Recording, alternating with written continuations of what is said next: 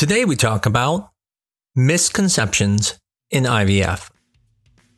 I'm Dr. Mark Amos, and this is Taco About Fertility Tuesday.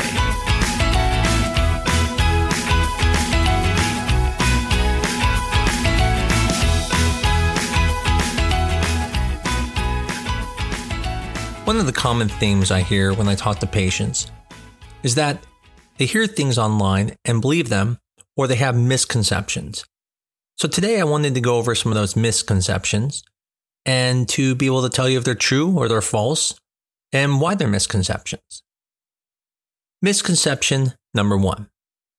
Does increased dosage of medications cause your eggs to grow faster? This is a very common misconception. I have many patients come to me from other doctors and will say, oh, my eggs grew too fast because they gave me too much meds. But in reality, that's actually not true. High doses of medication do not make your eggs grow faster. In fact, the way your eggs grow are really based off of your body. So for most people, by day 11, 12, they're going to be ovulating. But some people will ovulate sooner. In fact, as women get more mature, they end up ovulating earlier. Now, what can happen is sometimes some protocols called flare protocols, the medicine started a couple days before the stim meds. And so it may appear that they're growing faster, but really you started a flare ahead of time. And so you're just 2 days ahead. Overall, the point is higher doses does not make your eggs grow too fast. So don't be worried. Yes, it's true that eggs that grow too fast and have to trigger very early usually are associated with poor egg quality. But the eggs growing fast themselves do not make your eggs bad. And higher doses of medications do not make your eggs grow faster. Misconception number 2. Too much medication can fry your eggs. This is also a very common misconception. I have many people concerned that if they take too much meds, it's going to make their eggs poor quality, like you're heating up the pan and killing the egg. But it doesn't work that way. Matter of fact, no dosage of medication is going to ever hurt your eggs. Matter of fact, when we put donors through IVF, we give them high doses of medication, we make multiple amount of eggs, and they have no problems. So why do people think this? Well, it's really a situation of what came first, the chicken or the egg. If women require more medications to make more eggs, then their egg quality must be poor. That's why they're requiring more medication. And so then people associate that people have bad outcomes. They go, well, I had higher doses. It must have hurt my eggs. And a lot of people will hear from friends where they hear, oh, well, if you do a mini stim cycle, well, then in that situation, I got better eggs. However, this has not been proven. As a matter of fact, most of the time, it looks like there's no evidence to support this. Now, there's a financial benefit of doing a minimal stim cycle because you don't have to spend as much money on medication. If you spend $3,000 in medication and you get 3 eggs, and you spend only $100 in medication and get 2 eggs, obviously it makes sense to go with the lower dosage because you're getting almost the same amount of eggs with the lower dose. But when it comes to actual quality, the eggs aren't any better. Now, there are some thoughts that maybe you're just forcing these really bad eggs to grow with higher doses, and that may be true because those eggs would have normally never grown. But the point is, higher doses cannot make your eggs worse. And so if you're a younger person and use high doses, you're not going to have worse eggs. You're just going to have probably ovarian hyperstimulation. But if you're older and it doesn't cost any more to use higher doses, the benefit of the higher doses are you'll get more eggs and you'll get more chances.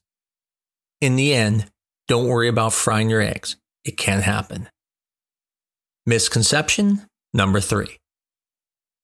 My left ovary is doing better than my right because I'm probably doing more injections on my left side. Another common misconception.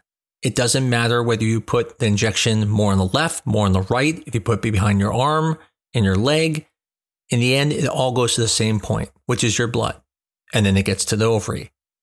So you can't cause your ovary to make less eggs on one side because of where you do the injections. It makes sense from a common sense standpoint, and I appreciate that. But in reality, it doesn't affect it. So if you're making fewer eggs on one side, it just happens to be that your ovary is making fewer eggs on that side and nothing that you are causing. Misconception number 4. You notice during your IVF cycle that you're having some white discharge. And in the past, you remember when you're ovulating, you noticed that white discharge. And now you're concerned that you're ovulating. But are you? Well, the answer is no. When you're going through IVF, you're usually taking some medication to prevent ovulation. The problem with this conception is that the discharge is not due to ovulation. It's the association you have with ovulation. But really, the discharge comes from estrogen levels.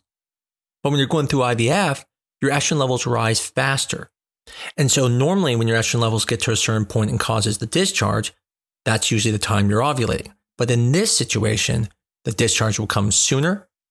And it will have, in your mind, you'll think you're ovulating because you associate with that. But in reality, you're not, as long as you're taking something like Cetrotide, Ganirelix, Lupron, microdose Lupron, or something to prevent ovulation.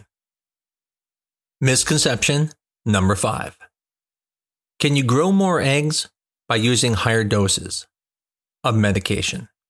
Now, from the common viewpoint, the answer would be yes, right? Because you think, well, when we use more medications, I make more eggs. But in reality, you're not making more eggs.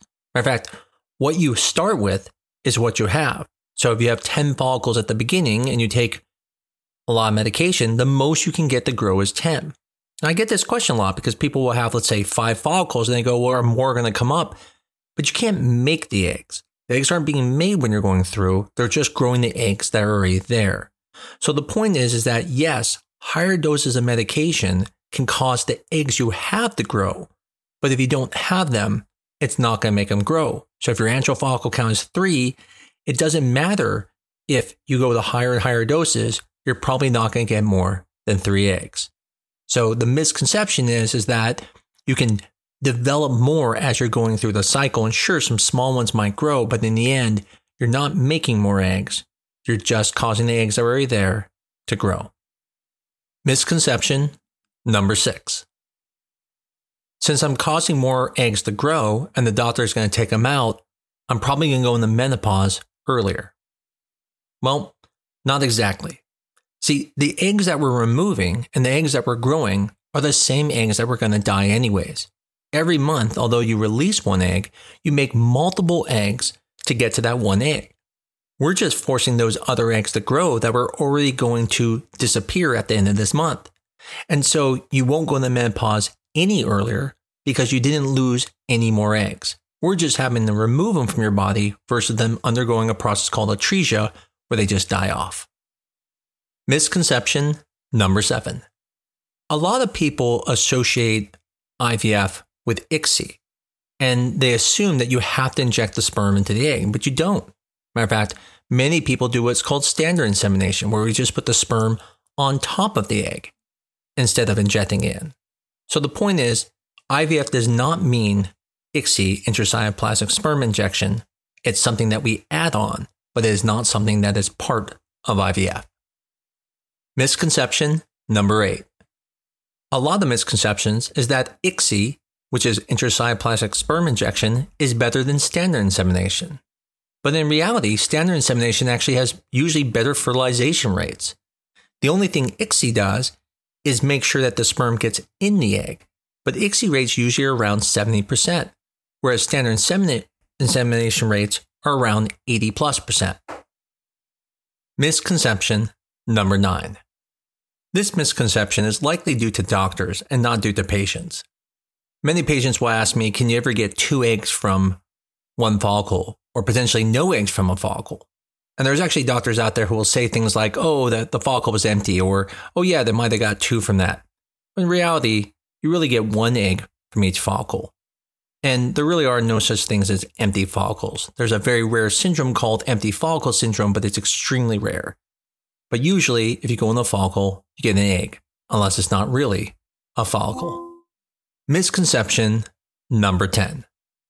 Many people think that we freeze embryos or we freeze sperm, and that actually was true in the past. In the past, we used to actually get the temperature colder and colder and would freeze them, but the problem is it created crystals that would hurt the embryos.